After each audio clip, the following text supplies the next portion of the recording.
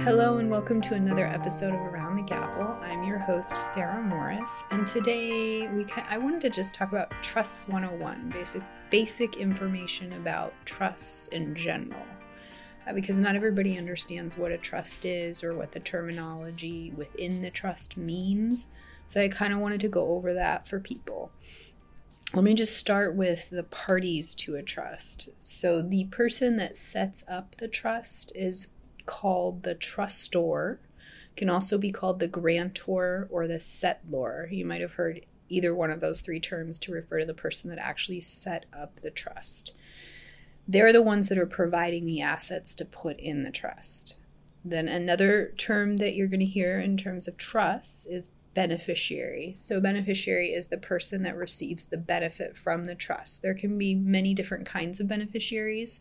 You may have heard the term primary beneficiary. That means the person that receives the primary benefit from the trust being set up. There are also secondary beneficiaries, and those generally, when you're talking about primary and secondary beneficiaries, a lot of times you're talking about living trusts, which we've talked about in previous episodes and we will talk about again. But a secondary beneficiary generally means the person or people that receive the benefit after the person that set up the trust passes away. And I'm talking about living trusts in particular. So the primary beneficiary, if you're in a living trust situation, primary beneficiary is usually yourself. The person that set up the trust, you're the primary beneficiary. The trust exists for you while you're alive. Secondary beneficiary is whoever your heirs are, whoever you've designated to get your stuff when you pass away. So beneficiaries are the people that receive the benefit from the trust. And then you've got something called a trustee. The trustee is the manager of the trust, essentially. So they're the ones that make the fiduciary decisions regarding the trust assets. They also have a fiduciary duty, which is a heightened duty, I just want to mention. So if you are a trustee of a trust, then you have a fiduciary duty to the trust and to the heirs, to the beneficiaries of the trust, to make sure that you're operating the trust in the best way possible and making the best financial decisions for the trust and the heirs. Again, in a living trust situation, generally you are not only the trustor and primary beneficiary, you're also the trustee. You're also going to be managing the trust while you're alive. Those are the three main terms you're going to hear of when you're talking about trust. So I just wanted to make sure you understood what those were. And then when we talk about trust in general, there are two types, main types. One is a revocable trust and one is an irrevocable trust. So there's many different kinds of revocable trusts, meaning if it's revocable, that means that you can set it up and then you can decide at a later date that you want to completely dissolve it, and you're able to do that. So you can set it up and get rid of it whenever you want. The irrevocable trust means that you can't actually dissolve it. It's going to exist in perpetuity. Doesn't mean there's anything in it necessarily. We'll talk about that at another time. But the trust itself will continue to exist. You can't revoke the trust. So those are the main two types of trusts, and within those categories, there's many different kinds. So I'll just give you some examples, and like I said, we'll probably talk about them specifically, each kind, in different episodes. But when we're talking about revocable trusts, we're generally talking about living trusts. That's the most popular form of a revocable trust, is a living trust. It's a popular estate planning tool for people. That's because it is so easy to set up and administer. You can set it up. If you're the person setting it up, you can set it up. You can be the settlor, you can be the beneficiary, and you can be the trustee. So nothing really changes, except that when you set a trust up, if you're doing it the proper way, you're doing it so that, one, it's all private. There's no national trust registry. Nobody needs to know who the owner of the trust is, who the beneficiary of a trust is. There's no way for you to find that out unless you get a court order.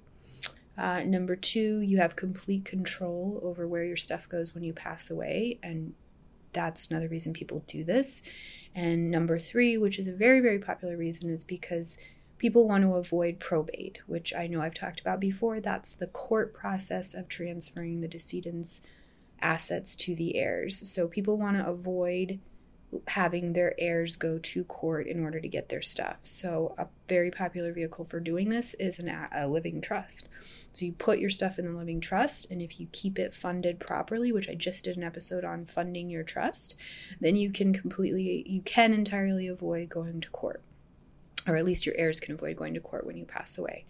So like I said, living trusts are very, very popular tools to avoid probate, to keep everything private, and to have complete control over what happens when.